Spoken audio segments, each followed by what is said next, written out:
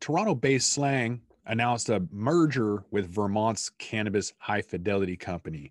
You got Canadian companies moving more into the U.S. because of the valuations, as Canadian cannabis soars to $2.6 billion last year. What does that mean in terms of U.S. valuations, comparing U.S. to Canada? We're going to talk about all of that coming up. It's only entertainment. Welcome back to The Talking Hedge. I'm Josh Kincaid, capital markets analyst and host of your Cannabis Business Podcast. According to BDSA Analytics, the total legal cannabis spending in Canada reached more than $2.6 billion in 2020. So that's slightly higher than the previous forecast of $2.5 billion. As it looks like Canada's legal cannabis sales only saw limited short-term negative impacts from the pandemic.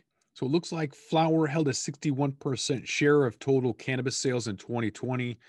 New product categories gained considerable share with the 2.0 rollout that began in the fourth quarter of 2019 up in Canada. It looks like vapes accounted for almost 12% of total sales. Edibles was almost 6%. Through the medical channel, however, sales were relatively flat. Negative 1.5% at 463 million. We've seen that in every new rollout in the US where medical sales are basically just annihilated because it doesn't really make sense to go and continue to get your medical card renewed and then to go and only get 10% off or whatever.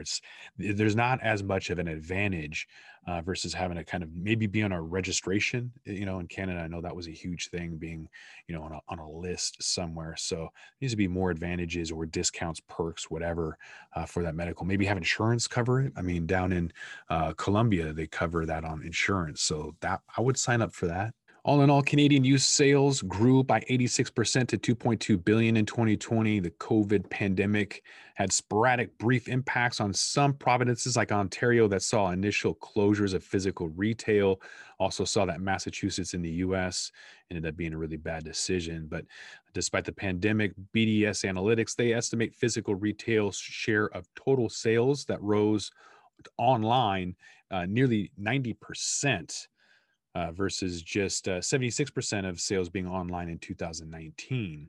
It's also expected that Canada is going to have 6.4 billion of sales in 2026, rising at a compounded annual growth rate of 16%. So back to the Toronto-based Slang acquiring or merging with Vermont, looking at Canadian companies coming into the U.S., obviously kind of making sense with some U.S. valuations, but does it? So let's dive in and let's take a look at some U.S. valuations that are flat while Canada's valuations are expanding. So as expected, Canada's focused operators, they're trading at a premium on sales compared to U.S. operators, despite smaller market share and lower margins.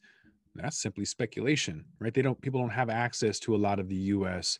Operators, so they're up in Canada by the droves, speculating on that. So a lot of what you're seeing now is trading in line with EBITDA at 5.1x of 2020 sales.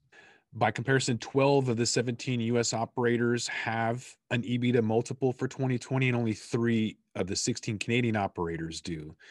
So the valuations are low compared to even past weeks, but they're reasonable to normal industry and consumer-focused companies. Looking at average stock price for U.S.-focused vertically integrated operators declining 3%, for just like that week, remaining down 53% year to date. To put it in context, if you want to compare the S&P increased 5% for the week compared to the decline of 3%, and it was down 18% year to date compared to the 53%. I'll put a link to this in the show notes for the description. There's a table that's providing a benchmark for private investors to be able to evaluate existing and future investments.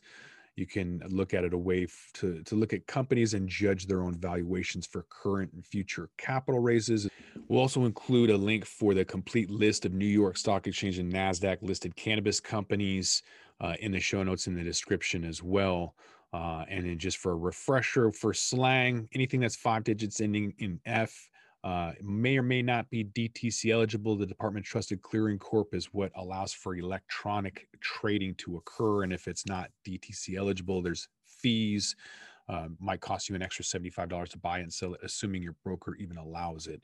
So I always like jumping on to OTC markets, looking at Slang in this case, and seeing that it has a transfer agent that's verified. That's telling me that more than likely this is in fact DTC eligible.